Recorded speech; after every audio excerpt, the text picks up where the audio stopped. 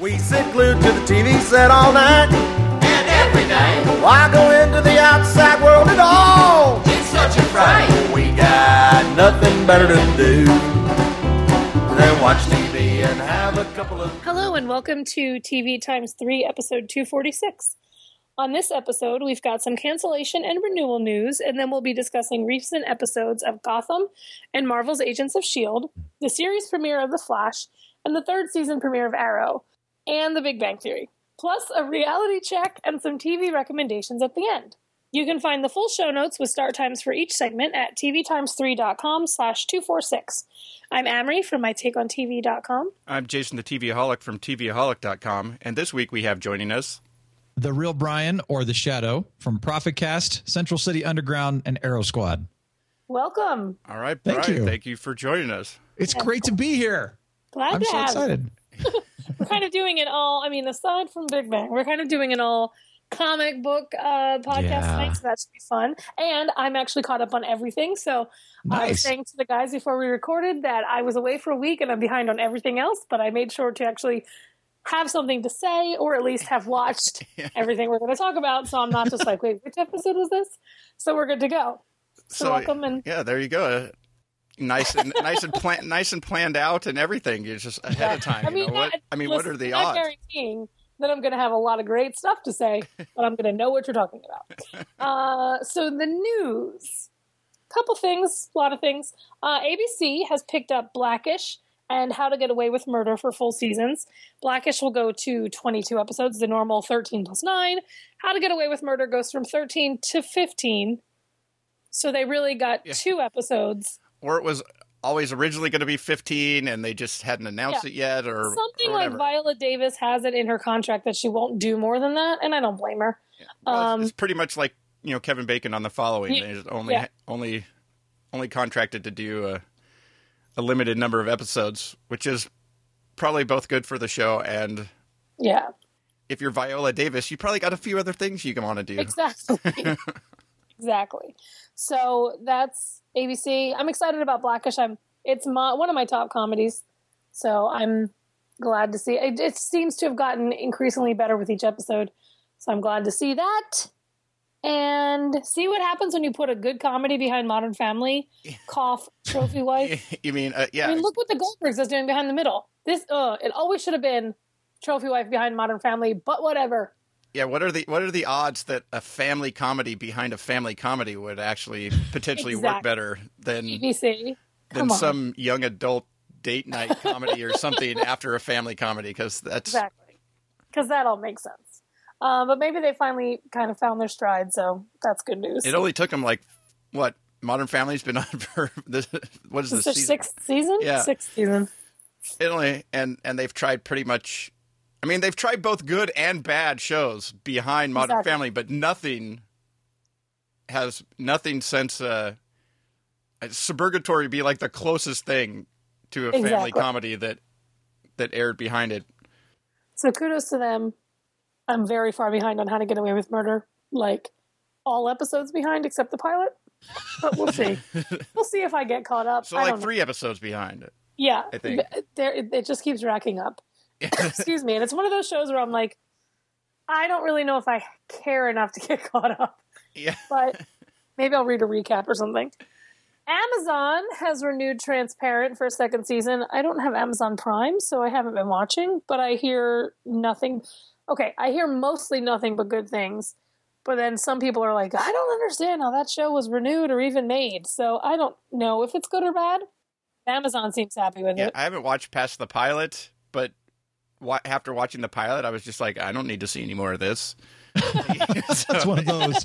Yeah, and I granted, part of it was I went into it thinking comedy, and it's really more of one of those half-hour.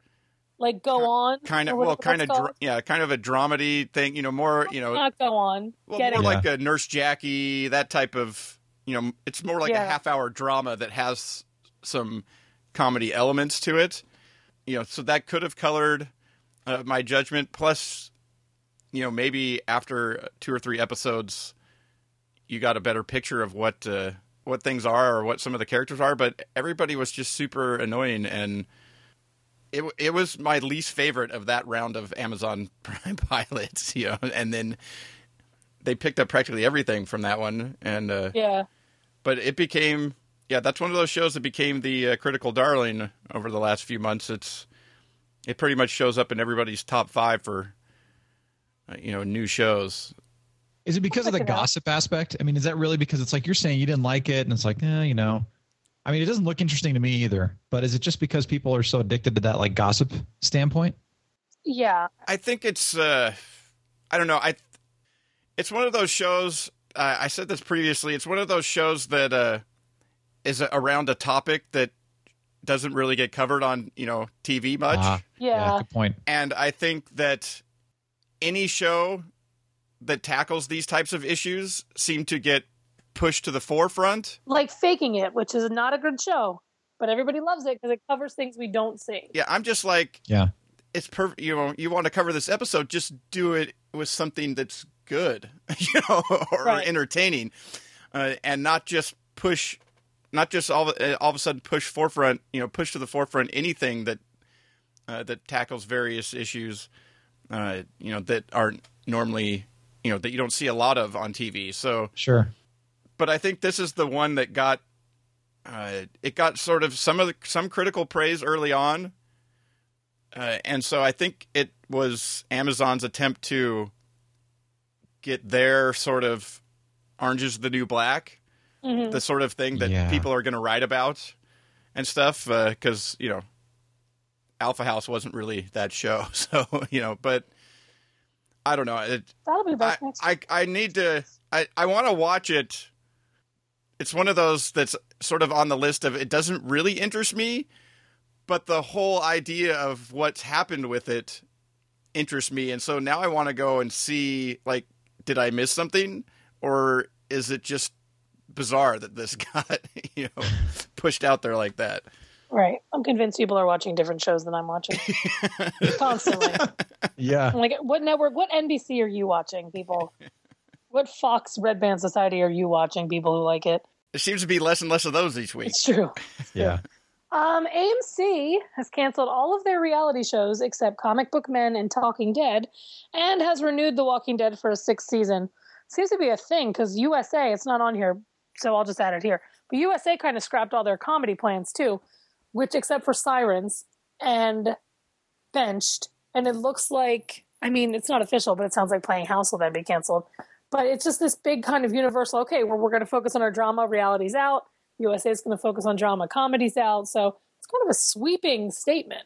I mean, yeah, USA was starting to look at, some more half-hour comedies. But the problem I have with their, like, we're focusing on dramas is where are some of the fun, like, all the things that seem to be coming down the pike may be good, but I'm still, like, where are the monks and the psychs and the things like that? Like those are, I like a few of those. It was kind of like when sci-fi, they're like, look at all the sci-fi shows we're picking up, and I'm like, well, that's great, but where are the Eurekas and the Warehouse 13s? I like those too. It doesn't have to be one or the other. Right. So we're looking at dramas that it's not that, not all of their comedies have done all that well, but I would like to see, because they was like, we're going back to our roots, and I was like, no, dude, your roots are comedy. Yeah, your roots are like are hour-long comedies, man. That's like your exactly. Those are the shows that like put you on the map for scripted television. So, yeah. I think it's important to note that AMC renewed The Walking Dead before ratings for this week came in. Ratings that were 17 million viewers. Wow. 11 million of which were the 18 to 49. Yeah, for whatever reason, they've created one of the 1 hour long shows that like it's insane. That like people want to watch. People need to watch like right then. Yeah. So that that is one that is people are. Yeah. Oh, my dog's barking at the neighbors. Yeah. The door's not even open. That they're just like they want to watch it now. Well, they're gonna get spoiled otherwise. Yeah, you don't want to get spoiled or and stuff, and so it's sort of it's right now the shows. I mean, that's part of sort of that how to Get Away with Murder has that sort of twisty storytelling thing to it that like Scandal. So there's some shows that are going. The problem is you can't do that with like every show. Right. Every. I mean, there's just no way. It would, yeah. It just. But it's pretty interesting to see how well. I'm interested to see if that really does translate over to their companion series.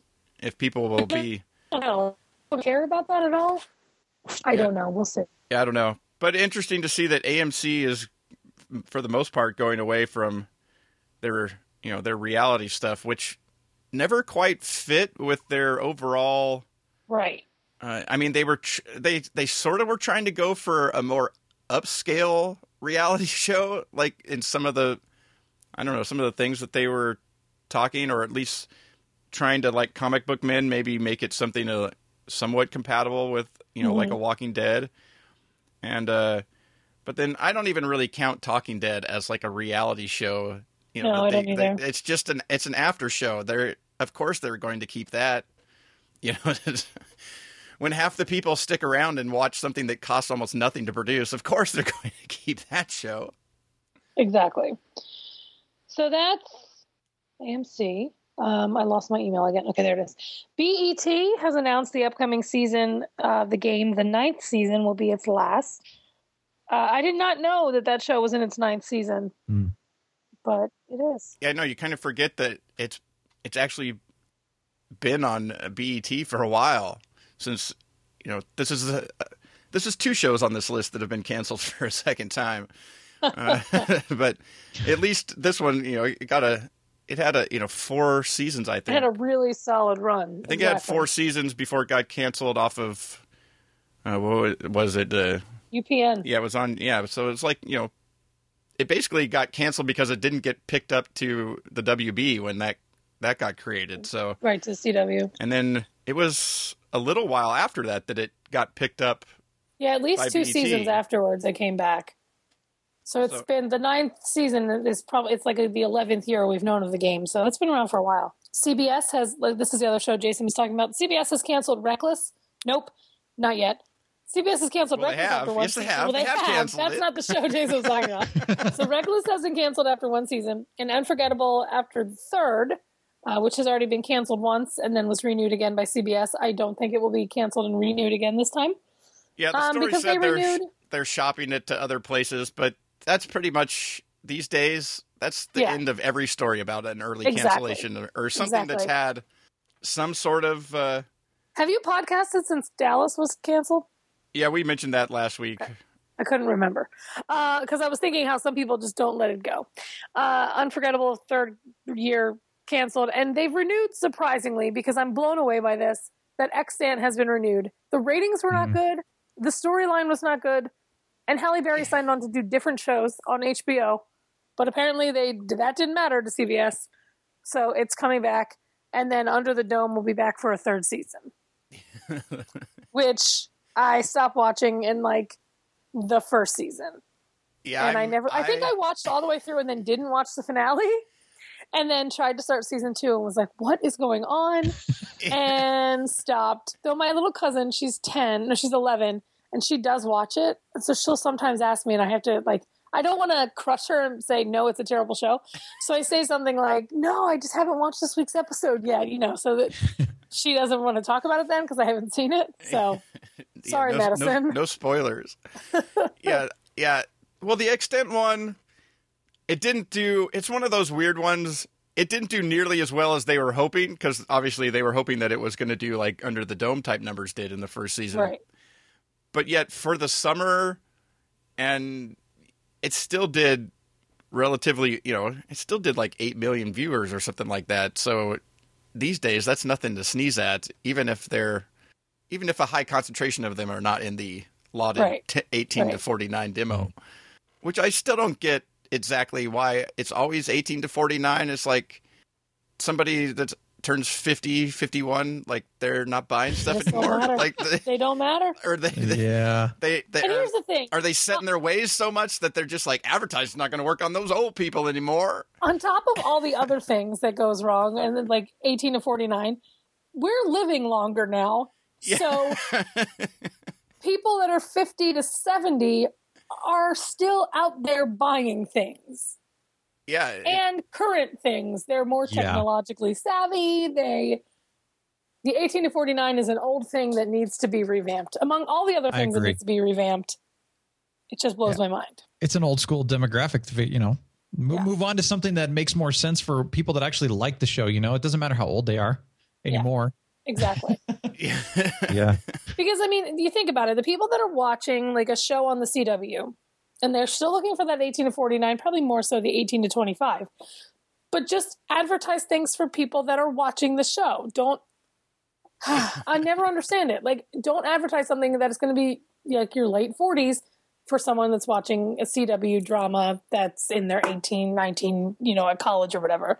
Just get better at advertising. Well, there was a time where it did sort of make sense because the older people, you could get to them through various things, and a younger group of people, if you could get a high concentration of them actually watching a show, that was one of your only times to be able to get at them. They weren't doing a lot of the other places, magazines or whatnot as much as an older demo. But that's like changed. It's like the people that when that demo was really important, actually was important, all those people are all over 50 now.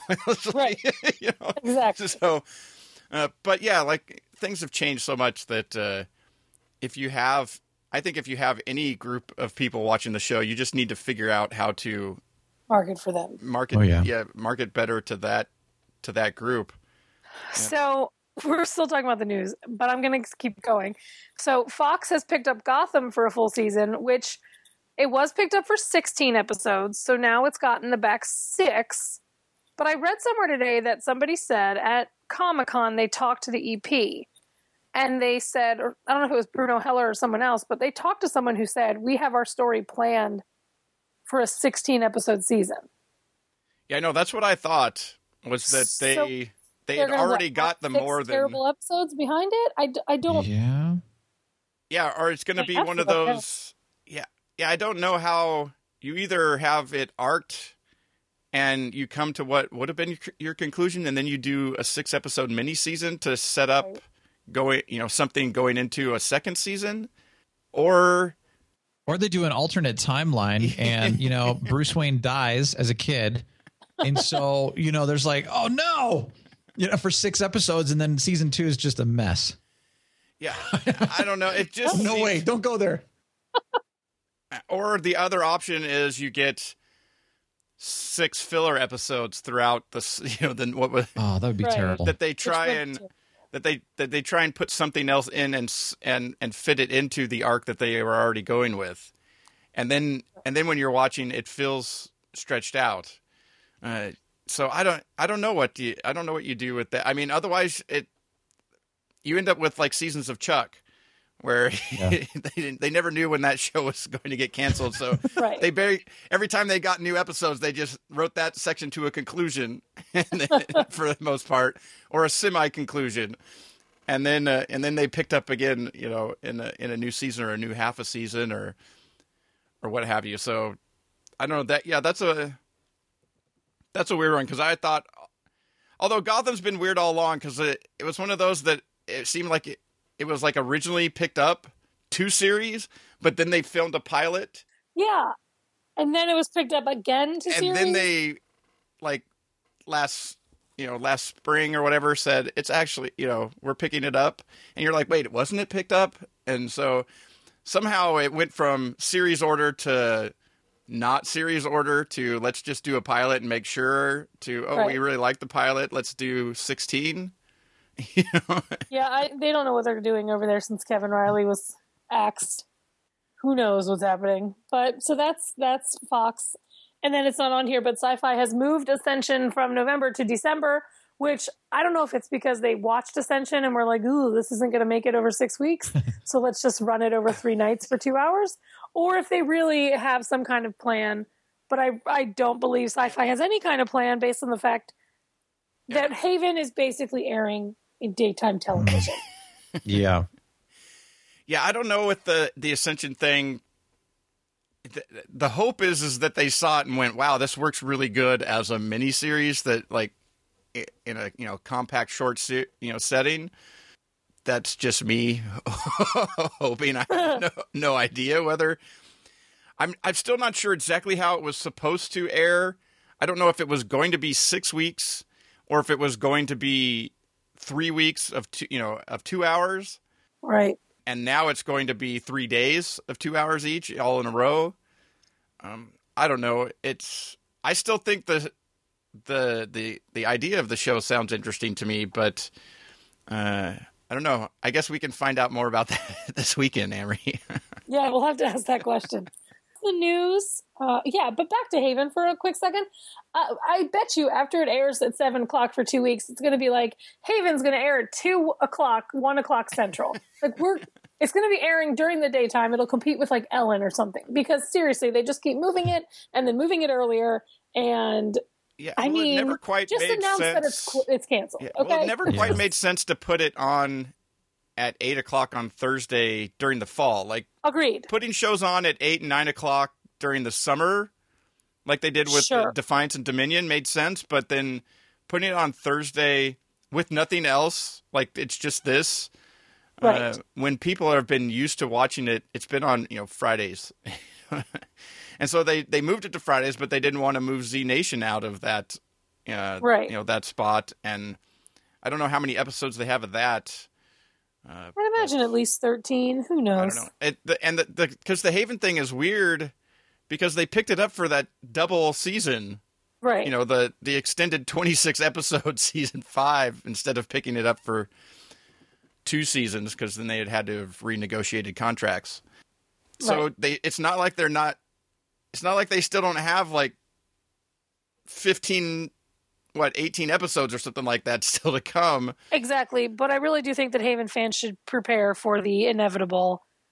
Well, it's not going to make it past these 26 likely not episodes. going to make it past and it may be like Eureka was renewed for all those episodes and then those episodes were canceled. So be careful. Well, overall, it's not that bad. I think maybe they'll play out this one and then they'll actually put Haven on over the last season or the last half of the season over the next summer.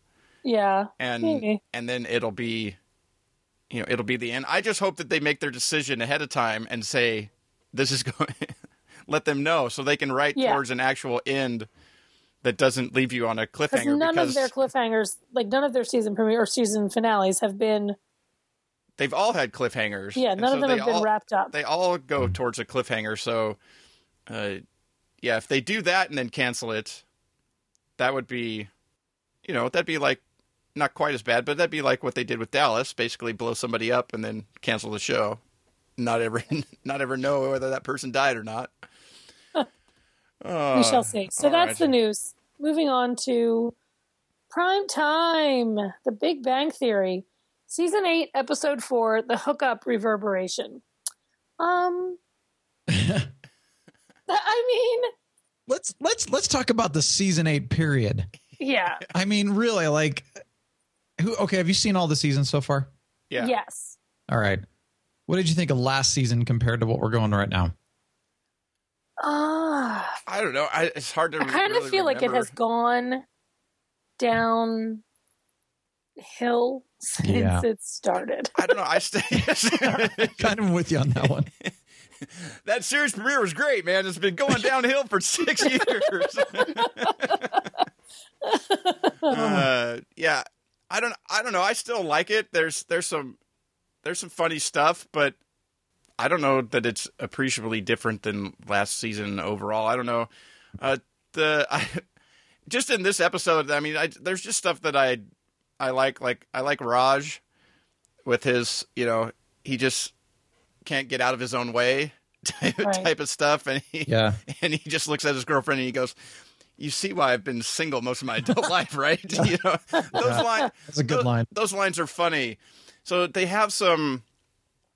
They do some funny stuff within the episodes. And some of it is just a time thing that over time sometimes you start to fall away a little bit, and you've seen so much in it. At least with this show, though, they've done a good job of actually letting characters develop, and they didn't do a whole lot of that because they didn't want to do that in the beginning. They always said that they never would. But it gets to a certain point where you got to, and then once they started, they found that adding in some of the more female characters really worked for the show. They couldn't just leave them exactly the same because people would have stopped. And so for a while now, I think they've found the right balance of doing what they've always done, but letting the characters grow. But I don't know. I don't know if it's much different than last season because I wasn't super can't wait to see the next episode of the Big Bang Theory last season either. So same here. You know, I covered Big Bang Theory last year, and I was kind of in that same spot where it's like the first few seasons, they were great. They were unique. Nobody was doing anything like that. And then, kind of like you're saying, it's like, well, we had to grow them up and introducing, the girls and everything. And I thought, but once they introduced the girls, everything changed. The whole dynamic was different. They were less nerdy, doing the kind of the fun stuff like that. And all of a sudden it just became more about relationship issues. Mm-hmm. And I mean, let's face it. When I started watching Big Bang Theory, I didn't watch it for relationship, stories. I watched it for the nerdiness and for the, the quirky aspects of them. And so now that and not to mention like this last episode, with Hookup and everything, it's like, okay, I am so tired of Leonard bringing up his insecurity about he and Penny. It's like, okay, enough. It's been going on for years. Like, get over it. Yeah, exactly. You're engaged now. It's going to happen. Yeah. Well, maybe.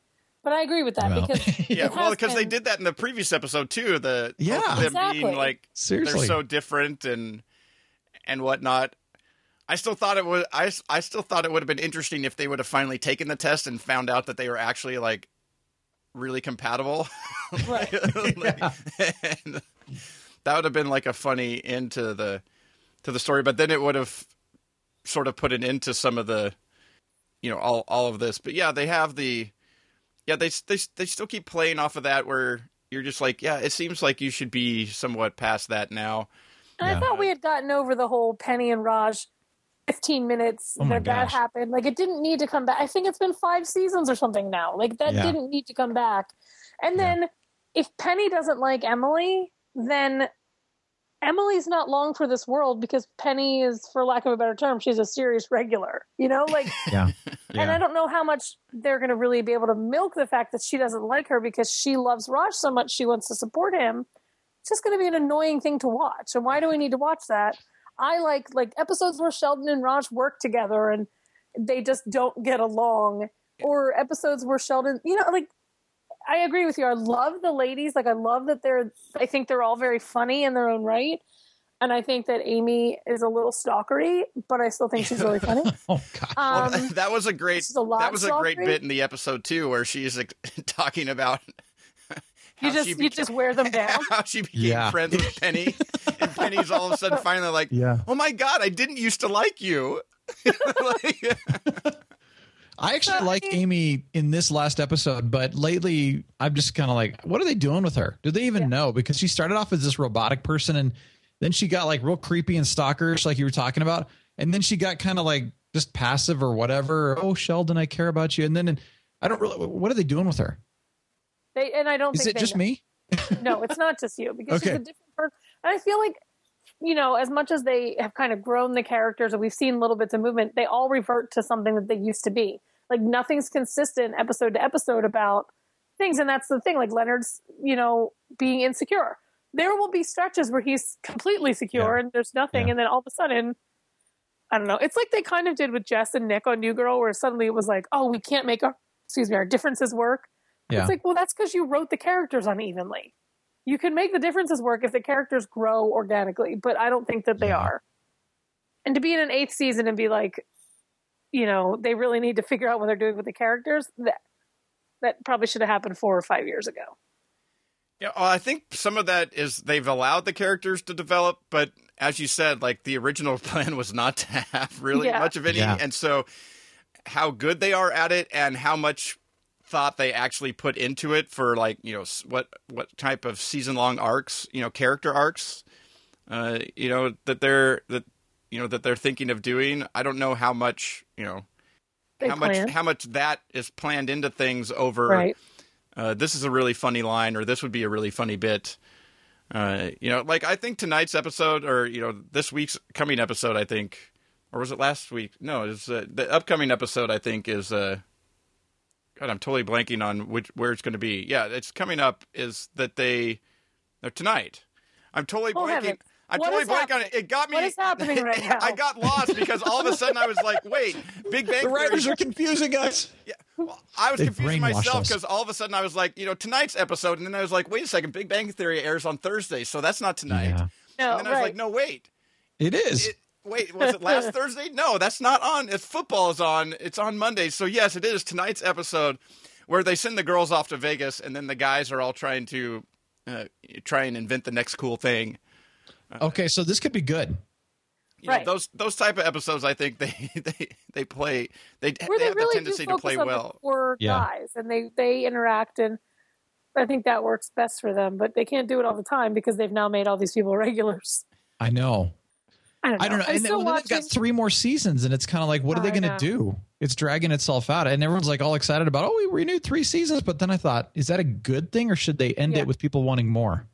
Yeah, because people keep I don't watching. think the ratings haven't gone down yet. I don't think we're at a point like everybody's kind of flocking to it, but it's not doing anything inventive or interesting or different not at all. That all these people should be flocking to. Like we talk about The Walking Dead and the ratings. Like The Walking Dead is doing something and is interesting and is violent and really exploring characters and that kind of thing.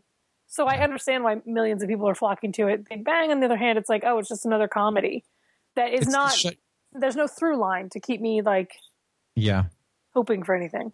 It's the shut your brain off and just mindless entertainment kind of stuff. Exactly. So, and it, sometimes you laugh and the laughs are great, and sometimes you're just like, what just happened?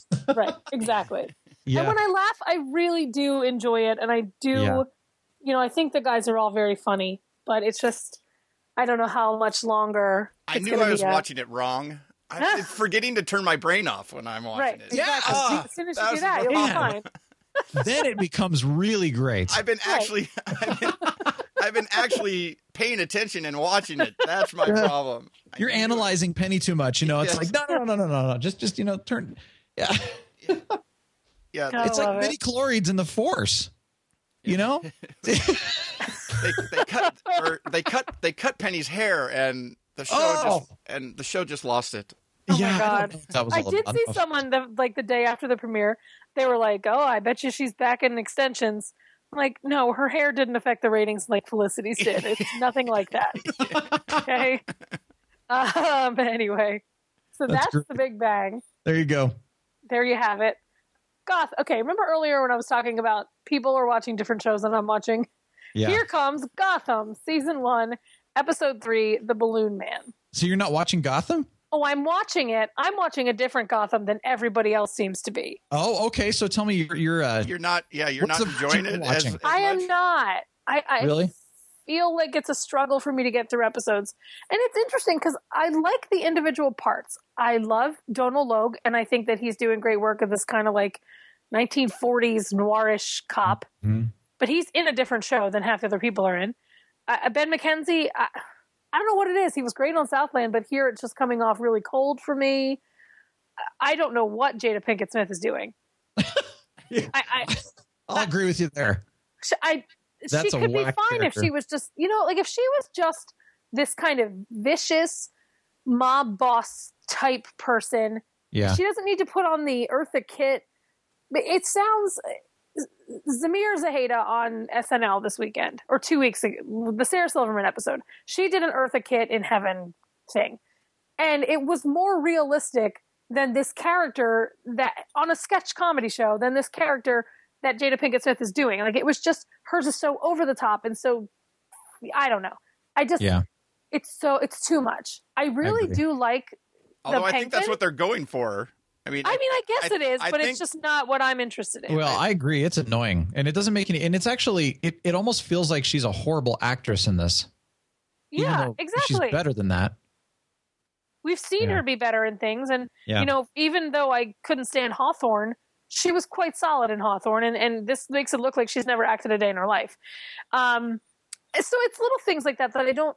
The story this week's was interesting. You know, you have a villain that's kind of being a vigilante, kind of trying to save Gotham, but killing people in the process. But so you kind of understand what Dan Bacadol's character was doing, and the story there is interesting, and how it did tie to Jim Gordon. Like, that all makes sense. I like what they're doing with Selena Kyle, but there's just little things where the show isn't what I thought it would be. It's not as solid as a show as I thought. Like, I thought it would come in that I would be just really sold on it, because I'm kind of getting more into DC as I become a fan of the Flash and Arrow and things like that. So I'm learning more about it, and I thought it would be a more interesting kind of background story. For me, it's been more of a cop drama that really doesn't in some cases it takes it too far, but in other cases it's like it doesn't take it far enough to explain why I should care about this, or why we should care that Bruce Wayne is in for 5 episodes or 5 minutes. Like, I know he goes out to be Batman, but does he really need to be there? Like, it's just, and I see so many people commenting about how great it is and how it's the best show ever, and they're so glad it's there, and they love that it's been picked up. And I'm just like, I really have I have a very, what's the word I'm looking for? I have an ennui about it. I'm bored with it. What do you think? I like it personally. I've enjoyed watching it so far, and the episodes to me have felt well done. I think the pilot was well produced. That was one of those things where I felt like I was watching a movie. And I like that they're taking more of the Michael Keaton era Batman style. They're going back to that, you know, it got, like you said, Gotham City's a little darker. It's got that 40s feel, at least with, you know, a couple of them. So I like that. I like the fact that, you know, you brought up a couple of little points. I actually like the actress that does Selena Kyle. She's phenomenal. And I'm surprised. I like Jim Gordon. I like some of the storylines they're doing, but you're right. You know, Jada Pinkett Smith's character is annoying. I hope they develop a little bit more with Penguin. Right now, he's okay, but some of the characters feel out of place. And you're right. It transitions between a Batman prequel origin story kind of thing to this cop drama to something totally different. And I don't think they really know what they're doing entirely yet. And I think that's why you've got, you know, one episode that, man, that was amazing. And then one episode that it's like, I'm not sure what they're doing. And then another episode that was good. And it's only been 3 anyway. But I'm curious to see what happens tonight. But I don't know. I feel like the footing, they're still trying to figure it out. And, you know, and we're talking about, oh, hey, they've got 6 more episodes they've got to figure out too. I think those 6 episodes are either going to kill this entire series, or it's going to explode it into something that's just going to be spectacular. I don't know. That's kind of, I don't think there's going to be an in between when it comes to this. I agree with that. It's either gonna like just like fly or just completely sink. It doesn't seem like one that's just gonna sort of float along there. I don't know. I got to bring this up too. It's like, you know, you've got your DC crossovers going on with Flash and Arrow, and then let's do Gotham over here, but we're not going to have anything to do with Flash and Arrow. That could be potentially really good or really bad too, you know, as well. So I don't know what Fox is doing with it, but yeah, go ahead. My thought was I want to just really quickly say, like, Sleepy Hollow and Gotham, putting them back to back. Sleepy Hollow I was not sold on when I first watched it. And a couple episodes it really did take me to watch it. But now I watch it and they cover so much, and they slay so much in every episode, and it's action packed, and I really do at the end of the episode say, oh my God, I feel like I was on the ride with them. Gotham has been slow for me, and I think that's because Sleepy Hollow comes right after it, and I do tend to watch both of them on Monday nights. It points out even more to me that Gotham doesn't have that action, that excitement, and even like the humor that like Tom Mison and Nicole Beharie have together on Sleepy Hollow. So I think it needs a little bit more. It needs to be a little lighter. It needs to be a little faster. It needs to embrace the DC a little bit more, that kind of thing. It is dark. You're right about that. It's very heavy. Yeah, interesting. It is dark. It does move at a little bit slower pace than the Sleepy Hollows and the Scandals of the world that just or you know what Vampire Diaries used to do in its heyday, that just blast through story, you know, where you're just like, where are they even going to go with this? Like, past this, because they're just like zipping through so much. But the thing is I think you're both right that they haven't quite exactly figured out the right mix of what they, and going through it with all these different things that they're trying to sort of blend together. But I think so far there's been enough there that I'm interested to like continue to see, if 8 episodes from now it still feels, that way, then, I don't know. That seems like they should have been able to figure some things out by then. But I think, pilots are hard. Beginnings of series are hard because you have, an idea and you're working towards it. But you start to see different things like, the people that you hired, you were hoping for whatever, that they would mesh as a good group. Right. Maybe that happens, maybe that doesn't. Sometimes it takes a little time for them to actually, that type of stuff to happen, for the writers to see what the real strengths are of the actors, to start writing towards them. And so if you get into the series and it's still sort of wishy-washy, then, then you start to question the people behind it. Like, what are they, what are they doing? But so far there's been enough there that I'm interested to continue taking this journey in this world. I think it's a very interesting idea. I really like the Balloon Man episode for the main reason being is because I believe the word cat or penguin wasn't used at all. The only thing I noticed was that Selena said she could see at night. Like, that was the only thing that really was like about a cat, So they didn't really. That's true. I didn't even think about that. But they didn't kill the fact that we know who these people are. Yeah, the first 2 episodes they kept just whacking you over the head with. Yeah. And you're just like, really? How many times do you have to mention that this guy is going to be the penguin? Like, can't we just, figure that out based on how he walks and how he acts and stuff? Exactly. And make it a little, they need to go for a little more subtlety with things. And some of it, I think, is just make a good show and make these types of things be, people in the know, they'll get it. Exactly.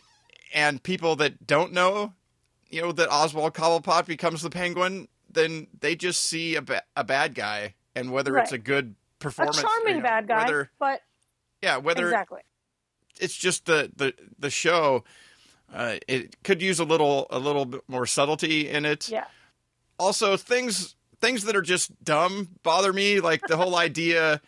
I like the concept of the vigilante with the and the weird way of doing it with the balloons and stuff like that. But the idea that they had no clue that those bodies were going to come back down somewhere, like they just thought they floated up into space. I was like, really? What? Just so they could give us a scene of people being shoveled off the sidewalk. Yeah. Just so they could have one finally fall down and land on somebody. But like the whole idea that came as news to the detectives, that took me out of it for a second. Yeah. So I mean, I agree. I'm not giving up on it. I like this episode better than the previous 2. So it's a good sign. It shows me that there's signs. So I'm interested to see tonight's, in the next couple to really see, because it's still hard to decipher like what is like an overall series. You can sort of see like what a first season might be, but like how long, are you going to do, even if this show went 10 seasons, right? Batman would still not be Batman yet. Exactly. So it's like you're not sort of going towards the that there's no resolve. Yeah, there's exactly. Well, there's this like are they going to jump in time in the story that they're telling? Like are we going to see that type of thing so that they could over, like say 7 seasons or something like that, you get to a point where there's like the series the city has deteriorated so bad that there's now a need for a Batman. Right. But and maybe that's the, like the ending type thing is that there's now a Batman or something, then the series is over. Because it's never going to be a Batman series. I mean, that they've pretty much said that. Ray and I were talking about that today because people are complaining, well, there's no Batman in Gotham. I'm like, well, exactly. It's an origin story. This is about Jim Gordon. Bruce Wayne is there, but it's not about Batman. Well, people are so used to seeing that scene in the alley, and then it flashes 20 years in the future. That's like a flashback or something like that. And then you get to present day, and there's Batman. And this time it was, there's Jim Gordon, rookie detective. So I think it'd be cool to see them jump forward and see. Still, it's about Jim Gordon, but you've got Batman and you've got the superheroes that are actually out there doing the stuff, but it's not the focus. I still think that would be cool and probably more cool. A lot of the movies don't focus on the last couple ones. Gary Oldman doing his daily stuff. We don't know what Jim Gordon does while Batman's out there saving things. We just know that he's there and they share a nod and that kind of thing. So I don't know. I'm not going to give up on it. I'll watch it. I have to ask this. Barbara, his fiance, who will become Barbara Gordon, is this the Barbara Gordon that becomes Batgirl and then Oracle? Or are they totally just jacking with us? I mean, is he going to have another Barbara? Was it his daughter or was it his wife? Well, I didn't think it was his wife because I thought it was somebody totally different. But that's why I was like, wait, what? Because I know Barbara Gordon is Batgirl. But I don't know how that relates to Jim Gordon. I didn't think it did, but maybe it does. I don't know my maybe Batman for this background they are. I don't know. Yeah, I don't know. I'm not up on really like the Batman comics. I mean, I'm just thinking of the only Barbara Gordon as Batgirl that I know of is from the original TV series. Oh, here we go. I'm Googling it because of course. And she was like the daughter of Commissioner Gordon. Written as the daughter of Gotham City Police Commissioner James Gordon, her civilian identity is given a doctorate in library science, and she is employed as head of Gotham City Public Library. So he names his daughter Barbara. Now that's another question though. Gotcha. Does this Barbara die and then he has a fond memory of her, so he names his daughter Barbara? Oh. So that's a whole other way they could take it. But that also makes me feel better about the fact that Barbara currently is significantly older than Batman. That's what I thought. Called Batgirl. So yeah, exactly. Unless this Barbara Gordon takes like some kind of weird, whatever, and stays everlastingly young. Right, and then, exactly. We get into this whole, well, maybe that's her superpower. Right. Who knows? And are they going to be bringing in superpowers? That's the other question.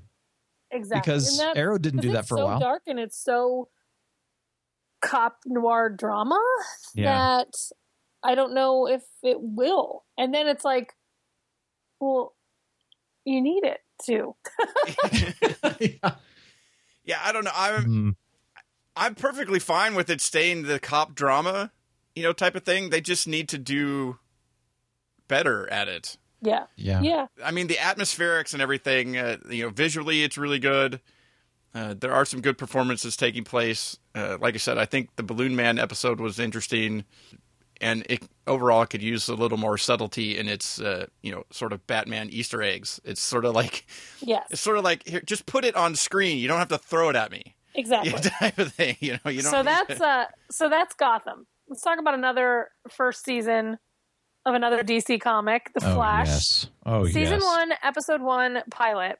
I was a huge fan of Grant Gustin when he was on Arrow. Like, I was not an Arrow watcher. I got caught up on Arrow, and then I finally understood what was great about Grant Gustin.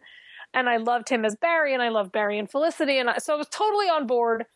I was excited to see what happened. And I have to say, the pilot lived up to my expectations, probably exceeded it. I think he's so charming, and he's so like relatable, and you want to root for him.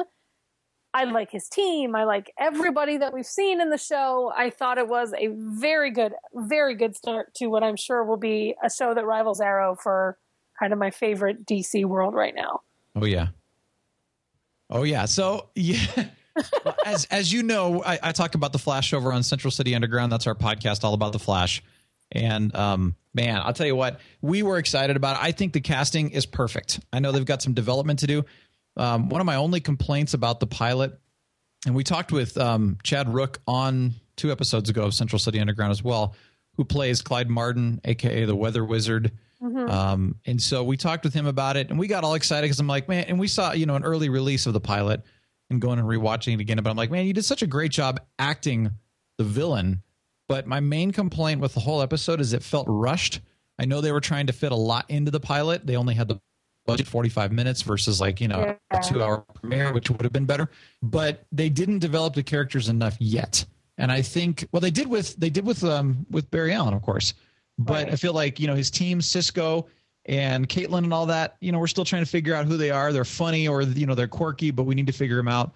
And of course, Clyde Martin's character, we know, man, he was, ruthless and all, but tell me more about him. Why is he this way? What's going on?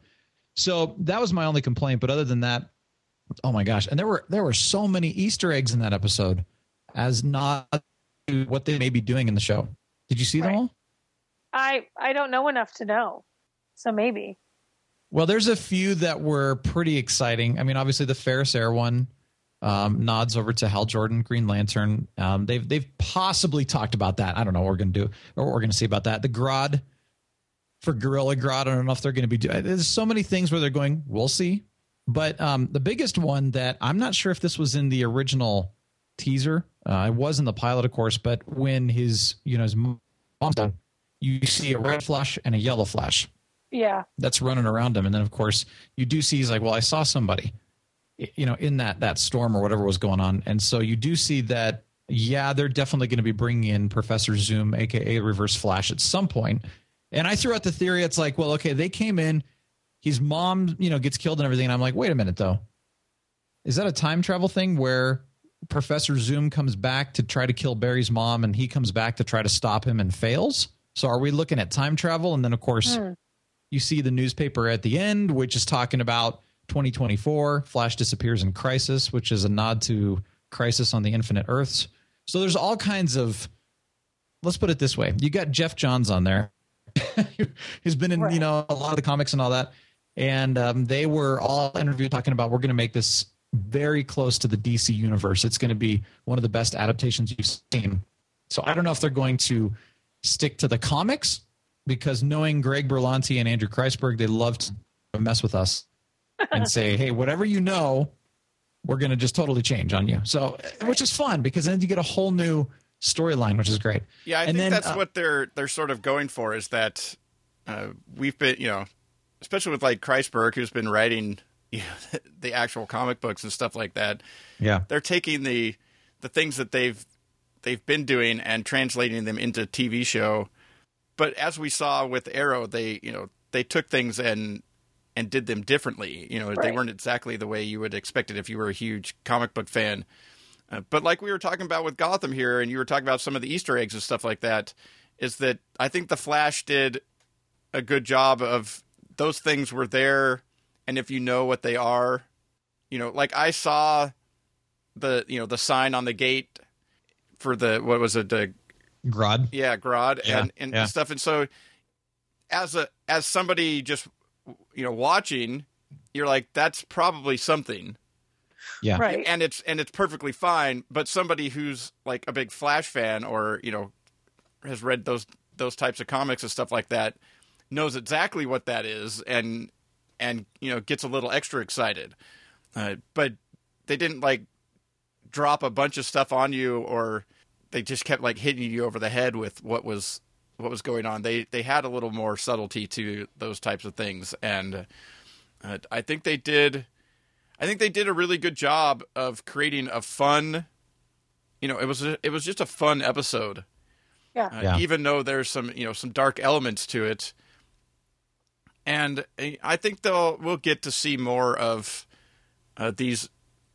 Developing of the other characters and stuff as we go on. For sure. The only little teeny thing that bothered me was nobody mentioned that Felicity ever came to visit him. Yeah. In the pilot. Right. I was like, it's not like they're doing, obviously they're going for the girl that he grew up with, who's Iris. sort of his sister. Thing, yeah. That's going to be sort of the love interest type of thing on this show. Because Felicity's not going to be there all the time. But when they were talking about it, you're like, Felicity's mentioned multiple times on Arrow that she's gone to visit or to see him, to see how he's doing and stuff. And so that was a little weird, considering that like she's going to show up in an episode, like a couple later. Right. to not mention her as one of the people that came to visit him while he was in a coma. Well, to be fair, they filmed this in March, and so a lot of those episodes with Felicity on Arrow came out in April and May, and so they were filmed after they did this. So that's the main reason. A little bit of retcon. Yeah, but I think they will, because that's actually the thing I'm most excited about, is that this will be the first 2 TV shows that I've ever seen that is going to do this extensive of a crossover.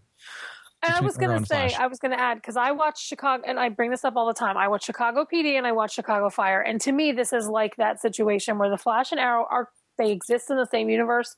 They exist in the same town, not same town, but same, Barry can get there in an hour or whatever. Yeah. They exist in a world where they can have a 5-minute scene where Barry's in Starling City. They can have a 5-minute scene where, Felicity heads to Central City. Like, that exists in a world, and they're not going to shy away from it. They're going to have big crossover episodes that are all about the two of them coming together, but those 5-minute little things like Chicago Fire and Chicago PD, at the end of a Chicago Fire episode, there's some cops that are on PD at the end, at the bar. Like, they don't shy away from the fact that these two shows exist in the exact same world.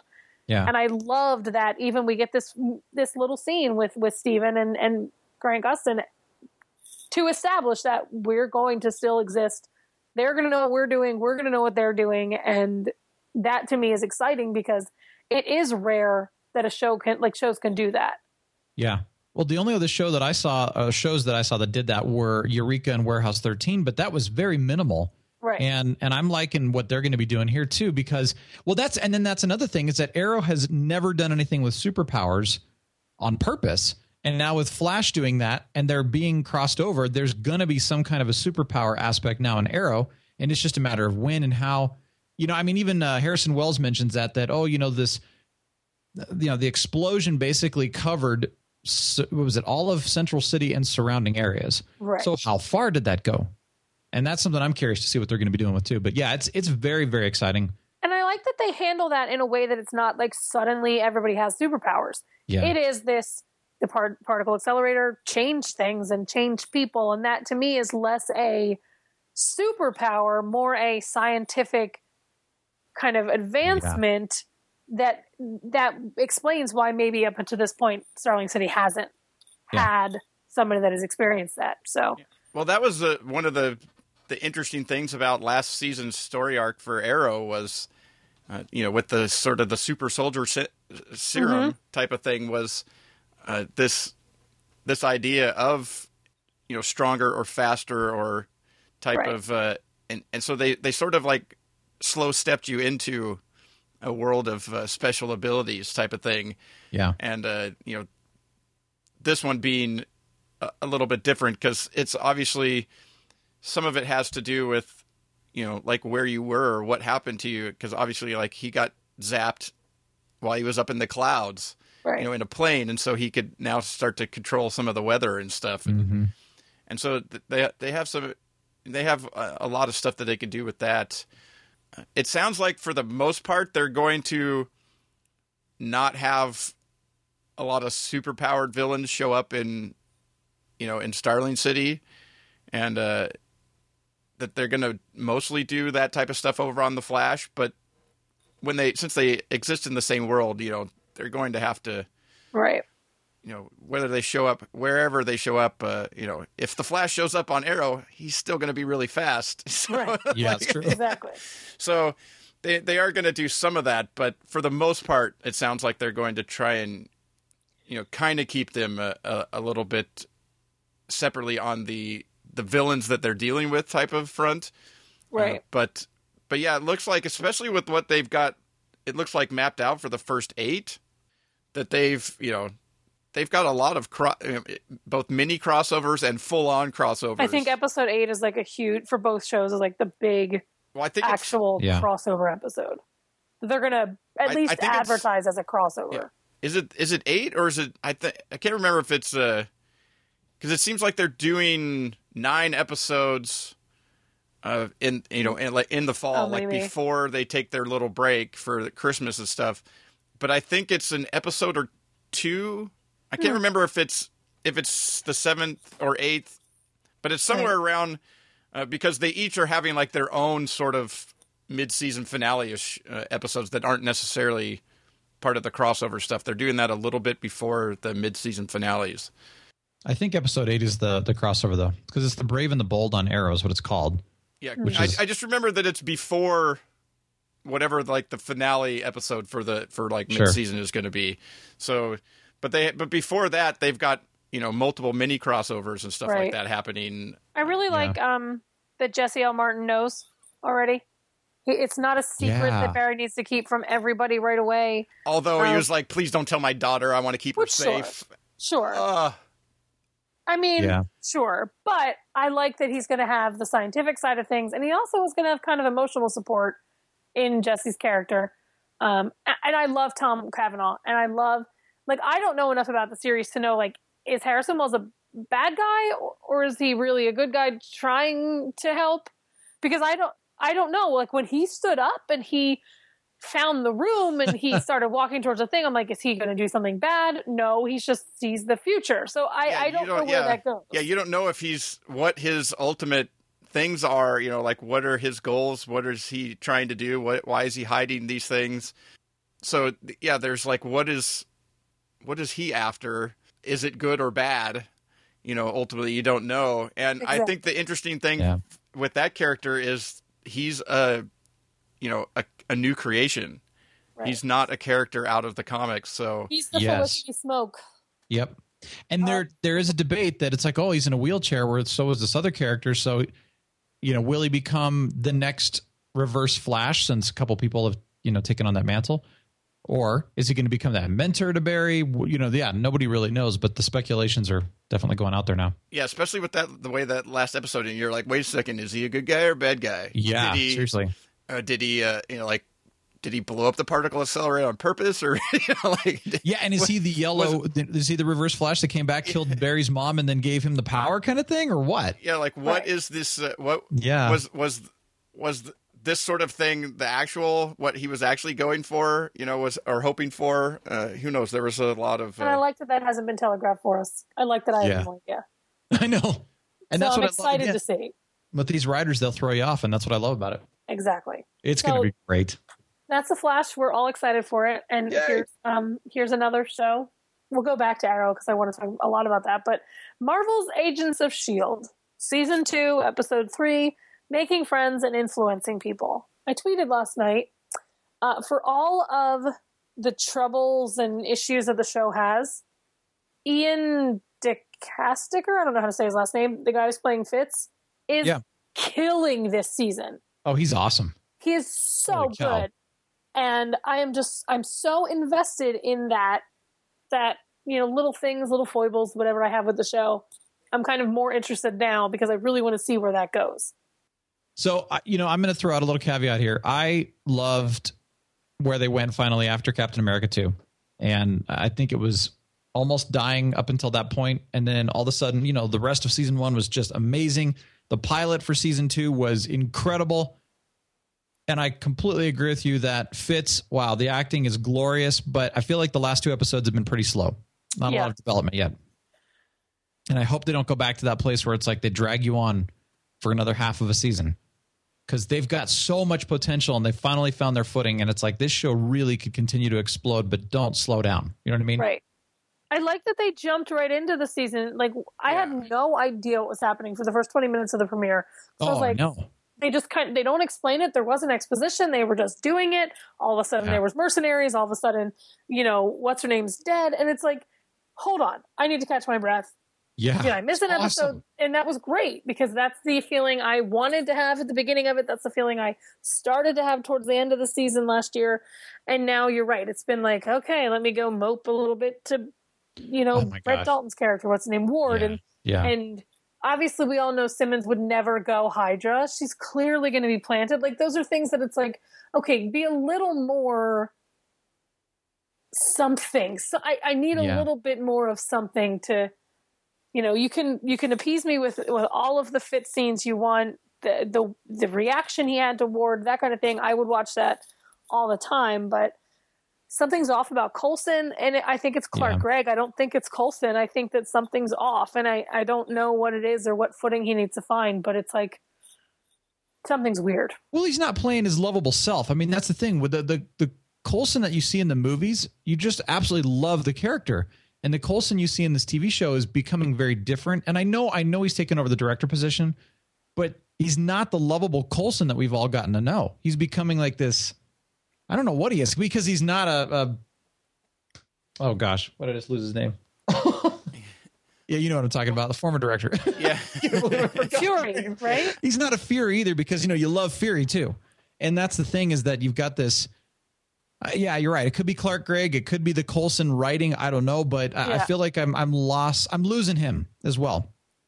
Well, I think that's one of those things they need to sooner rather than later figure out what these things that these visions and stuff like that he's having. Right. Yeah. So that they can, they really don't need to push that out like they did with the How is Coulson Still Alive mystery. Right. Yeah. Right. They did, last season. But what I liked about so far this season is that maybe this episode slowed down a little from where it was, but what I like about it is that the second episode picked up like right from where the last episode left off. This episode picks up not too far after that. They feel like they have momentum, like they're not, and that there's not these, just a one-off, that there's a purpose to everything they're doing in the greater scheme of things, that they're not like one-off weird investigation type things while we're biding time until we can say the H word, type of stuff that they did in the first season. That I really like that whatever they're doing this week, it plays into the bigger story. Like both Hydra and S.H.I.E.L.D. are after, all these people that have that escaped and stuff like that during the, all the stuff that went on with Captain America and all that stuff that happened on S.H.I.E.L.D. after that. So there's some more interesting things there, and just the way it progresses, it's a little more like in the Sleepy Hollow vein, where you get a sort of the case of the week, but that case of the week provides forward momentum for the overall story. Mm-hmm. And that's much more enjoyable to me than just doing a case of the week and then a couple minutes at the end. Yeah. Where you tag something in, which was more, if they did anything last season in the beginning of the season, it was more like that. So I like that they seem to have taken the momentum that they had from last season and they've kept it. And even if things slow down here or there, it just feels like I'm more excited to see the next episode. Like I'm looking more forward to, like I was when the show first started. I was really excited for the premiere, and then I was really excited for the second episode, and then my excitement started to dwindle. And there were some, fun episodes here and there throughout that, and then things started to turn around a little bit in the second half of the season, and then, really picked up and had that sort of faster pace and more momentum going. And they've continued on with that. And so I think we're going to see them continue on with that. Right. I can't imagine that they're going to just completely go away from that. I like the addition of, is it Nick Hunter? Is that his name? The mercenary guy? Yeah. I know his name is Blood in real life. Yeah. I like the other tech guy that's been. Yeah. I love Henry Simmons. He's awesome. Yeah. And I like that this episode, because they kind of have given the idea that he doesn't care what's happening with Fitz necessarily. Like he's just like, I need to get my work done. But I like that this episode found him starting to be that silent Simmons that Fitz has, where he's answering sentences for him. Like when he's like, they've been, and Henry Simmons was able to say brainwashed. Like they're starting to work together. So I'm interested to see when Gemma inevitably comes back, how that dynamic works, because this guy's starting to take kind of ownership and care of Fitz too. Well, I like that in the last or the previous episode where, the Gemma that was in his head was basically saying, wait, you've been complaining that nobody is treating you right normally, and this guy's treating you like anybody else, but you're getting mad because he's doing it. Maybe maybe you ought to work with him here or whatever. And that I like that dynamic that they've set up there. That he's sort of taking on working with them, and they've started to bond a little bit. I really like the intro of Simmons on the way to work. Mm-hmm. It was so great like song. I love God Help the Girl. awesome. I love that song. But it was so like Mary Tyler Moore on her way to like on her way to work type of thing. You expected her to like throw her hat in the air when, when she and it got to actually work. brought me back to, remember the episode where we first met Desmond in Lost, where he was listening to, make your own kind of music, and he was on the treadmill, and he was, I guess downtown was Desmond. At any rate, it just kind of felt that, we don't know what's going on. Of course, we know Gemma, so we know her, but it was like, it was funny that it kind of had that sense of this is a different show than what's actually going to happen for the rest of the episode. Yeah. And I hope Dylan Minette's character didn't die, because I just love Dylan Minette, and I would love to see that guy again. See the Iceman guy? Yeah. Yeah, see, and that was the thing that I was actually hoping they would do, is that they'd bring him into S.H.I.E.L.D. and help him and get rid of that brainwashing, and then all of a sudden he becomes part of their team. And I thought, oh my gosh, that would be so cool. Yeah, for sure. And then they shot him. I'm like, no, gosh, dang it, not another one. It's like, oh, here we go. We just lost another guy. Well, they shot him and he fell in and he froze himself. Yeah. And so is he like? I don't think he's dead. No. Is he actually dead, or is he? They didn't find a body. Or is he more? Or is it more the like Captain America situation? He cryo froze himself. So who knows when he can wake up?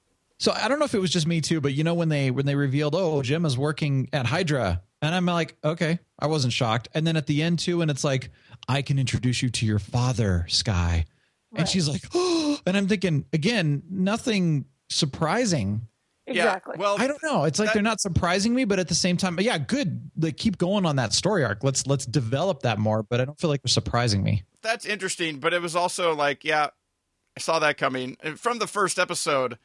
Yeah, it was.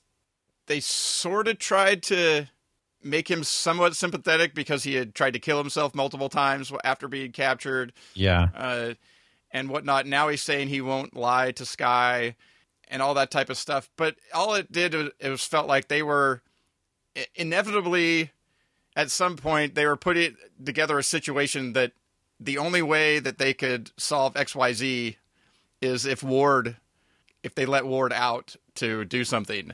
And then in this episode, he's like, he's not like, I'll tell you where your dad is. He's like, I'll take you to him. If you, at some point, if you let me out, I'll take you to him. And I was just like, okay, there's the storyline of how he's going to get out. But you still don't know whether they really are trying to rehabilitate him or if he's still going to be sort of like evil Ward. To me, the character's too far gone. No matter how many times he tried to kill himself, he tried to kill and killed too many people. While in the know. Like there was a period of time where they could have brought him back because, sure, he's following this guy that got him out of jail and mentored him and that's sort of a, like he said, he wasn't brainwashed, but it's kind of a brainwashing that, that he followed this guy that helped him out and where nobody else had. But there came a certain time last season where he had been doing stuff for the guy and then realized what the guy was really up to. And he still made the choice to continue to follow him and, push Fitzsimmons out the airlock, and whatnot. And, he tried to, he tried to walk that one back. Like, he wanted me to put a bullet in your head and, I gave you guys a chance to survive. I just gave you a chance. Exactly. The problem with that is they got away from him and into a place where he couldn't shoot them. And so the question still remains, what if they hadn't gotten into that box? Right. What would he have done? Would he have said, hey, get in the box, I'm going to push you out? I don't think so. So they're trying to sort of rehabilitate him, but I can't tell whether it's like fake, where he's putting something on now or what. But to me, that character's too far gone to make him a part of the team again at any point. I see Ward and Sky reminding me of Penny and Leonard. Like, it's like enough already. Like, we are so over this crappy, stupid, like, banter that's going on between them. And I was never... I agree. Ward's character's done. Like, get rid of him. Yeah. I hated him from the beginning. I was never a Skyward fan in the first place. Like, I don't even know where... Name? Yeah, she's shallow. That's their name? I don't even know where that came from. Like, there was like, in the beginnings, it always seemed like Fitz sort of had a crush on Sky and... Yeah. And, obviously Skye is good looking, and, Fitz is, or Ward I don't know, I'd argue about is, the bangs. is a good looking guy, but I never saw that. They never seemed to play it for that sort of chemistry in the beginning, and then all of a sudden they came out of nowhere. It seemed to come out of nowhere at the end with that. Yeah. And and there were some shippers for that in the beginning, but you were just like, really? That's not the and now you have the Fitzsimmons shippers. And I never really saw, I mean, they have great chemistry and stuff like that too, but that was another one at the end of last season that sort of like they decided they had originally started in one direction and they went, nah, we're going to do these as the couplings type of thing at the end. And I really would like to see, a show with two sort of leads that are male and female, just be friends. It'd be, that's a twist. And the overacting Ming-Na are just friends. Well, that's... Yeah. She's terrible. She's driving me crazy. What's funny about this? Like, I don't feel like anybody's really getting that much development character-wise, with the exception now of Fitz. Yeah, I But agree. other than that, I feel like most of them are very two-dimensional, very shallow. They hint at their backgrounds, but they still won't tell us. And, I mean, Ming-Na, I mean, her character May is just, oh my gosh, there's no emotion. Yeah. And I know that's how she was trained, but even then it's like, still don't care about her, Right. And I really don't care about a lot of the characters. I don't even care about Skye. It's weird. And like, I want to, as a viewer, care about these characters. Yeah, I think they've done a little bit of it, but they haven't done enough. I hope that is one thing we see more as we get some stories that help to fill out some, because that's sort of like the weird thing is I thought they did a really good job of introducing the new guy. Oh, yeah. Like you both almost, guys. You almost know more about the new mercenary guy than you know about some of the people that have been on the show forever. Yeah. And so I'm hoping that maybe we'll get those type of stories for some of the people that we've already seen. Yeah.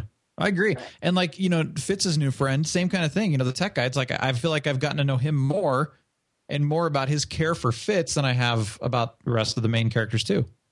Yeah. Interesting. So, I mean, it sounds like we're all kind of still on board. Yeah. I'm definitely more on board than I was partway through last season.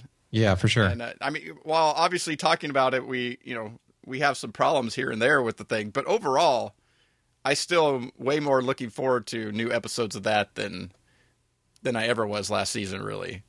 And I still love the show too. Like, still willing to give it a chance, and I still enjoy watching it. Like, it's not like, oh, I watch it and I go, hey, I enjoyed that, but it's certainly not a show that I'm like, oh my gosh, I have to watch right now. If I put it off for a week or two or three, whatever. But I get to it eventually. 4 solid episodes that you want to catch up, that you'll catch up on. Exactly. So I'm with you there. So our last show in primetime is Arrow.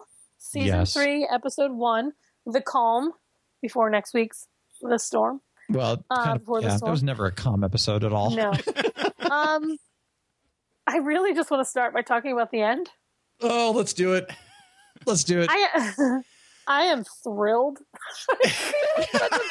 Sarah's dead. And it's not that Sarah's dead, because I understand and like the idea of the character of Sarah. Yeah. Katie Lotz just doesn't do anything for me as an actor. Well, most people would have rather the other sister get killed. Yes. This is true. But I was like, but then I saw something. Mark Guggenheim was like, oh yeah, don't worry, Katie will still be around in flashbacks. And I was like, no. I was like, I want her to be dead. I just don't. Yeah. But I really like the idea that Sarah being dead, Laurel being aware of who everybody is, and I'd like the idea that this leads to what will probably be Laurel's actual becoming of Black Canary, because in the comic books, Laurel is Black Canary. So, and she said she's been working out. Yep. Katie Cassidy did. So, I have to say I was very happy about what that means. It means and she's getting much less Katie, and yeah. Is she? Yep. I just saw a picture of her getting fitted for that. Yeah. Well, they've also done a good job of showing that she can kind of take care of herself in some situations in the past. So it won't be like if she starts training to become like one of the masked heroes type of thing, that she'll be like starting from, scratch, sort of like with Roy. They showed, he had a lot of the jumping around the the parkour type skills and stuff like that as the base, so it doesn't seem bizarre that in a shorter time frame that he could be as helpful as he is. Oh yeah, type of thing, that there he's learning other things and fighting and shooting a bow and arrow and stuff like that, but I think they've done a good job of putting in a base there where it won't be like this was, she went from being, the helpless lawyer to, suiting up with the rest of the team type of thing. So I like that they've done that. The only thing I didn't like about the episode had nothing to do with the episode. It had to do that while I was out to eat on Wednesday, it was around like 7:00, and I just like popped up Facebook on my phone, and I started to scroll, and the third story was Arrow executive producer Mark Guggenheim talks about the calm and spoilers death. Right. Damn it! I know. Come on. Yeah, I know what you mean. I was like, that's not keeping us. It's like, okay, so you haven't spoiled me on who dies, but you've told me that somebody's dying, and I was like, is my own fault? Really, because I usually on Arrow nights and a couple other shows, I usually just stay away from social media altogether.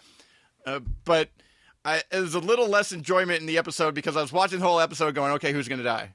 Are they going to die? I know. Because they do the spoiler thing, and you're like, who are they going to die? And then it at finally least they got didn't to put it in the permalink like a lot of sites do. Well, at least it got to the, the two sisters talking. And I was like, okay, now I know who's going to die. Yep. Because that scene might not have totally translated into the one character's going to die type of scene if I hadn't known that ahead of time, and it definitely would have come as more of a shock, especially since I remember in an interview that while she wasn't a regular character this year, she was going to be she was recurring, and they had her for a minimum of 3 episodes at the beginning of the season, and so to see somebody that you're like you already heard was going to be in multiple episodes, even though they have the flashbacks and stuff like that, for them to just like get shot and fall off a roof. That would have been way more shocking had I not read that. But yeah, that was the only thing is I sort of shot myself in the foot of watching the episode. Well, but you're right about that. They shouldn't be doing that. Like, and that's something we talked about over on Arrow Squad. Is we've got our Facebook group, and we're like, hey guys, we're gonna have a thread that says upcoming episode, spoiler warning, and then they have to really get into it to find out, because everybody was like immediately, oh my gosh, Sarah dies. I'm like, dude, seriously guys, not everybody's seen the episode yet. Right, exactly. And not to mention, like, most people were really upset about it. I mean, it was interesting. Like, people were like, my gosh, I'm raw, and I mean, like, almost crying, kind of emotional attachment to this. And I thought, wow. But I'm with you a little bit. I was never the biggest fan of Katie Lotz either. Although towards the end of the season, I really started to like her, and I fault somewhat of the writers too. They didn't give her much, but at the same time, she's an all right actress. She's not phenomenal, but I'm with you on that. It's like, come on, guys, like don't spoil the episode. They've given a lot away on Arrow for season 3 prior to the season that I kind of stepped back and said, are they going to be surprising us? And they did. They weren't giving away that Katie was, Sarah's going to die and everything. But at the same time, it was like, as soon as it happened, boom, okay, another spoiler, guys, stop. Just stop. Right. Yeah, I mean, one thing I also wanted to kind of talk about, the whole Felicity and Arrow thing,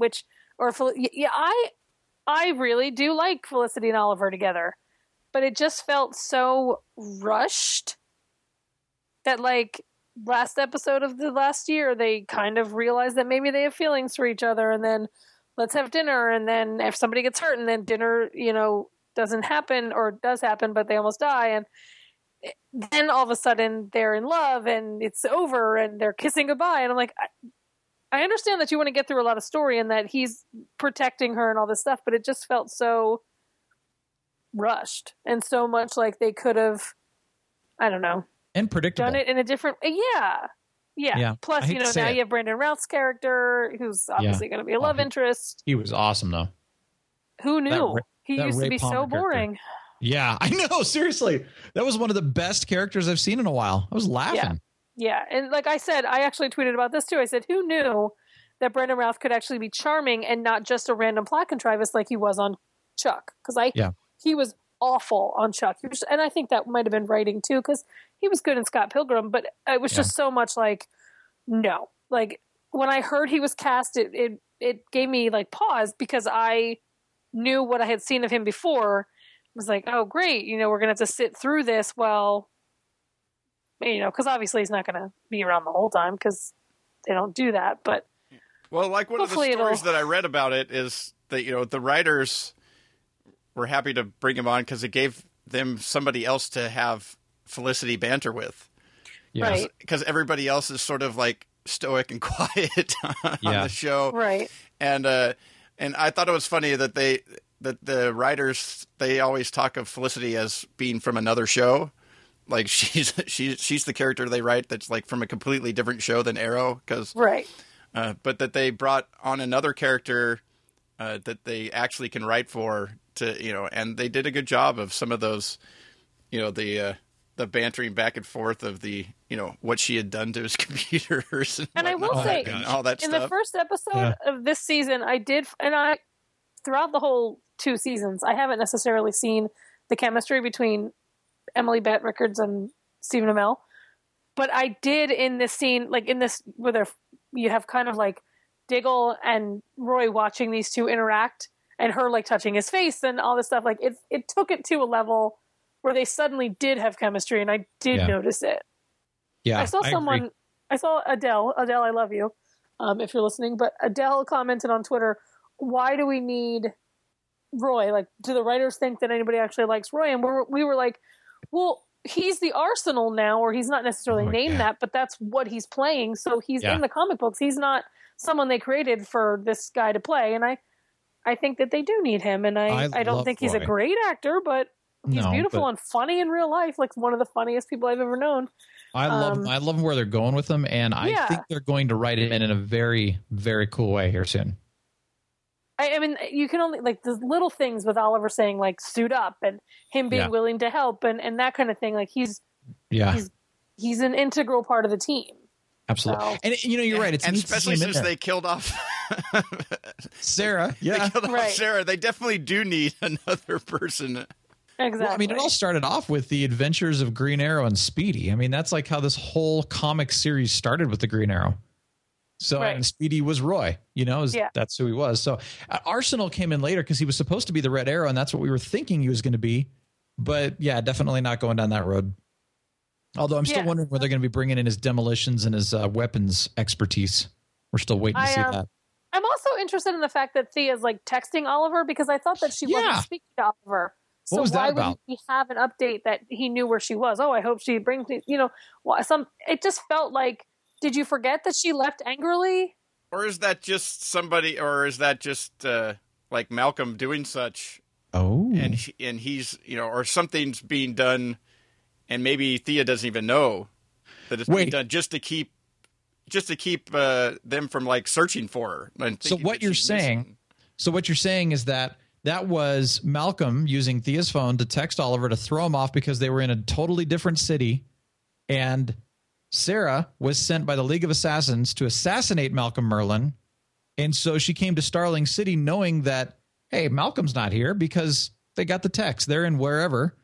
And then, that was Malcolm that killed her, and she's like, what are you doing here? Boom. Is that what you're saying? I feel like that would be too easy, wouldn't it? Like, wouldn't it be too easy that Malcolm is the one who kills her? Yeah, but because he wasn't supposed to be there.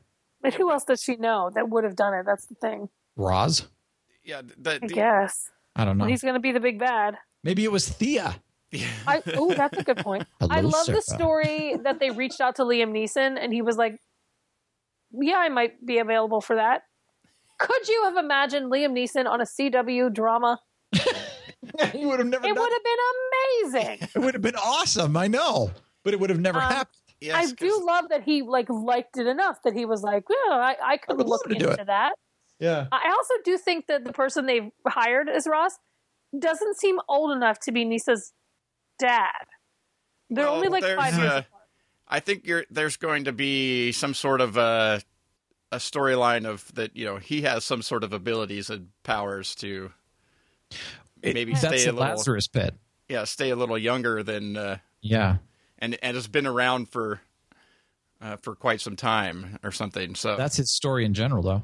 So I think that's where they're going to go with that. But overall, I think Arrow is one of the shows that I most look forward to each week. Okay. And I, after having caught up, because it wasn't a show that I was watching, I am actually now like, okay, I had watched so much of season 1 and 2 back to back to back that I'm like, this week of waiting this week, is actually killing me. Yeah. Because I watched them. I was like, okay, push to the next one. Let's see what happens next. And I'm excited to see Wentworth Miller and Dominic Purcell and Robert Nepper. And they just Wentworth cast Miller's Victor Garbo.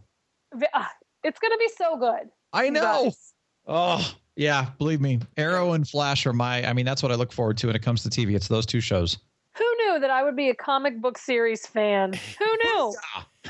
But I am, and I look forward to both of those shows so much. Well, that's the thing for me is like I've never really ever read any of the comics, but I've always been interested in, like Spider-Man, as a kid, like Spider-Man cartoons and Justice League and, Superman movies and stuff like that. So I've always been interested in those types of characters. And just like right now is just like for me, like, like 10-year-old me would be just like unbelievable with like what's going on TV right now.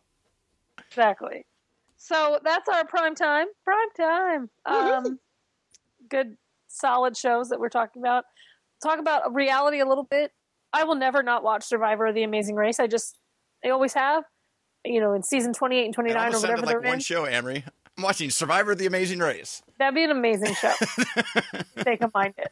But Survivor, it's a show that, like, it's in its 28th or 29th season, and it's still managing to get people that I can't stand and get people that I support, and still actually prove to me that they can get to a tribal council, and I have no idea what is going to happen.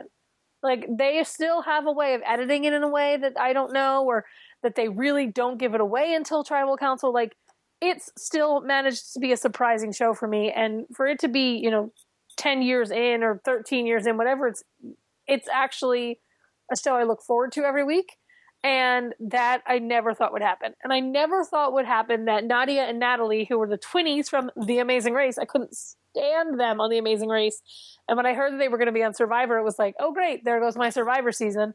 But one of them is gone, and the other one is actually a really formidable, like, competitor that I suddenly find myself liking them in this situation. So one at a time, they work out really well? They were good when they weren't together. That's it. Because they were separated this season. But I'm glad, John Rocker kind of got his comeuppance and was blindsided. I love when somebody gets kicked off with an idol in their pocket. That to me is one of the best things that can happen, because they get so confident and then they get too confident and then everybody kicks them off. So I'm still loving it. I'm still keeping into it. The Amazing Race, I watch it, but I also find myself more often than not just fast forwarding to see kind of who ends up where, because I was getting caught up on it. I had missed 2 weeks of it because I was away, and I just, they're not doing enough that's really engaging my opinion, my attention. I'm not sold on it. The dentist has evil behind his eyes. Like, he just looks like he wants to kill people. I don't know. So I'm rooting for Bethany and Adam, because she's doing this with one arm and is still coming in like first and second place. That's amazing to me. But again, it's just, I start it, I see kind of what the things are going to be, how much distance and how much time is between people, and then I kind of fast forward to the end. I think it's good that it's on Friday, because it's not being, pushed by football. But it's not starting at. So I actually have like an hour of it. Exactly. I have an hour of it I can watch and fast forward through versus having to go to The Amazing Race and part of The Good Wife. And then, so I'm still watching it. But it's kind of not necessarily on its last legs for me, but not necessarily the best. And Utopia. Oh, Utopia. I maintain that had they not gotten awful people to be on the show, and not aired because they were in the camp or whatever. They were in Utopia for a week before it aired, maybe 2 weeks. So they were online, so we could see everything that was happening, and they didn't fight and yell and scream at each other 24 hours a day. But when it first started, that's all it was. That's all they edited out of those things all is the fights. Saw was the fighting, and so everybody just seemed like such awful people, and they were screaming at each other, and a lot of those people are gone now. But so were the viewers because that's all they saw. Like all they saw was these people screaming at each other, not able to kind of make it work. And now they actually have some solid people, and they're funny, and they actually are starting to form bonds that you would see on like a Survivor. And now they're starting to vote people out and feeling terrible about it, that kind of thing.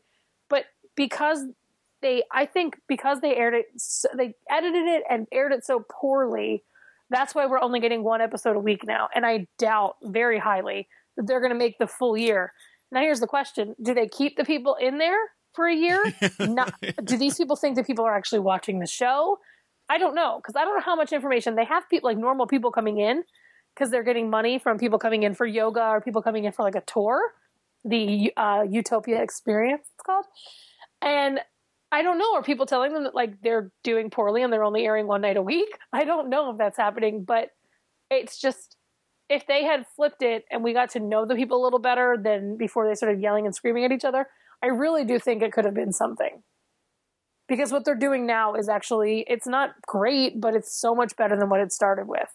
So, Utopia, I'm sorry, I don't think you're going to last very much longer. I don't think they're going to get to create the Utopia that they thought they would. So that's reality. I'm sure there's other stuff. I feel like those are the only three things I was watching. I do have Top Chef on my list, premieres this week, but it's also the fifth thing at 10 o'clock on Wednesdays that I'm recording. And so I can't record it until like later, but it always seems to take over my DVR, and then something I really wanted to watch is on. So it's a struggle, but maybe I'll be talking about that soon. So that's reality. TV recommendations. So we just want to talk a little bit about things that are TV related or movie related that are TV likely, things like that about TV. Mine was something I found, this thing on TV Tonight. It's a website, started following me on Twitter, and I went to look at it, and it's just a really all-encompassing just TV listings. I know that there's websites that have great TV listings, and, sure, I could go to Zap to it, but then I have to find them and get them in the right zone and time zone and zip code and all that stuff. But on tvtonight.com has a guide. You can search for the show you're looking for, and it's just this really detailed map or guide of what is on and very easy to access. I also found another website that I didn't mention, but it was related. It was song was on a TV show this week. And there's actually a website that's very dedicated to, I think it's tunefind.com. Well, you can recommend that next week, Amrie. Yes. So we'll cut out that part. But yes, so that's my recommendation. All right. My recommendation is The Flash, the 1990 version, since we were talking about The Flash. Just super interesting that, the guy that played The Flash in the 1990 version is now playing Barry Allen's dad on the new version. So cool. Love him. John Wesley Shipp. And so, but very interesting show. Talk about before its time type of a show. Not just before its time, but before like you could really do it well, kind of. So good show, fun to watch, but also interesting, I would think, to watch just to see like what they tried to do to show him, kind of like an old school, like a $6 Million Man type of thing. Like that was like way, way before you could do anything to make it seem like somebody was running really fast. Yeah. Type of thing. And so this sort of falls into that sort of category on the special effect type thing, but almost makes it even more fun to watch. And but they have the episodes available on DVD and on iTunes or Amazon for digital download. So yeah, that's if you like The Flash, that's definitely worth checking out just for the fun of it. Cool. I agree. It's a great show. It's pretty fun. I've only seen the first couple of episodes, but I'm trying to finish them up. But they're funny. They're good. did a great job. My recommendation is actually just something a little different for fun. It's called Ripped Apparel, and that's RIPT Apparel. And actually, we found these by what it is a bunch of people come in and do artwork for T-shirts and other things like that. And the artwork is good basically for one day. So you can get in there and you can get the T-shirt for $10, or you can get a hoodie or whatever for more. And then after that day, the deal goes away and you can't get it anymore. So it's kind of cool. But a lot of times they'll feature stuff for Arrow and the Flash, and then they'll do some of the Marvel stuff. Like I think they've got one that was like Evo Grushin, where it's Groot from the little sapling to it's kind of funny, but there's a lot of random things that they'll do for but it's all thematic based, and a lot of it's superhero stuff, a lot of it's Star Wars TV movie kind of stuff, and then there's some other things in there. But yeah, it's a pretty fun thing. And then so I always, depending on what they're featuring, I say, hey, this is a Flash one, or this is an Arrow one, or this is a Gotham one, or whatever. Go for it, enjoy. And we've been representing. It's been a fun little place to go. Very cool. I'll have to check that out. Jason will make sure that the website has all of the places that we've recommended. Yes, and get an affiliate for that. Done. Get an affiliate. Yeah. As always, the links in the show notes are affiliate links, which means we get a small percentage to help us pay for things like hosting and whatnot for the podcast. So yeah, support these guys. I don't even work for them, but support them. Come on, help them out. And on that note, thank you to Brian for joining us today. Oh, it's my pleasure. Thank you. Appreciate it. Just great chat about some really good shows that we've been watching. So you can find links to the news stories we talked about and our recommendations, as well as where you can find and hear Brian online in the show notes at tvx3.com/246. Next week, Jason and I and Ray will all be in the same town, in the same location, and we are all going to podcast together. We're going down to Orlando, my second time in Orlando this month. I was talking before we started recording that I have not packed from my previous trip, and I'm just going to take the bag, because why not? Already ready to go. I bought groceries and left them at Ray's because I knew I was coming back in 10 days. So we'll be down there for the Sci-Fi Digital Press Tour. So Jason, Ray, and I will be recording an episode with us all in the same room. Ray is in charge of finding somewhere for us to have brunch on Sunday before we pick Kyle up at the airport. Yes, it's quite the TV excursion there for a quick turnaround. Yes. The opening and closing music is provided by IODA PromoNet. The song is TV Party by the Asylum Street Spankers from their Mercurial title, put out by Yellow Dog Records. Yeah, I just wanted to mention a couple of quick notes on that. Is that we'll be recording an episode all together, so that'll be fun to do it actually in person, where you can actually see the other person and whatnot. But that episode will probably not post until we usually post on Wednesday. That'll probably not post till Thursday, since I'll be traveling on Wednesday. Right. And so that should be up sometime Thursday, the next week after this episode appears. And then the following week after that, Emma Loggins from fanbolt.com and Kyle, who are also going to the Sci-Fi Digital Press Tour, will be on the podcast, and we'll be actually talking about what we did and saw and heard and asked about. Yes, because we're talking before, and we're talking Sunday before we actually go, and they're talking after. And so, so we'll be able to talk about what we find out about things like Ascension and 12 Monkeys and a lot of the other new sci-fi stuff coming. Nice. Excellent. So thank you. I have to go feed my dog and eat my dinner and have some tea. Cool. All right. Guys. Fun. Excellent. Thank you. Yeah. Hopefully we'll have you back. Love to. Yeah, let me know if you need a third one. Happy to jump on. Yes. Cool. We sit glued to the TV set all night And every day, while go into the outside world at all. it's such a fright. We got nothing better to do than watch TV and have a couple of brews.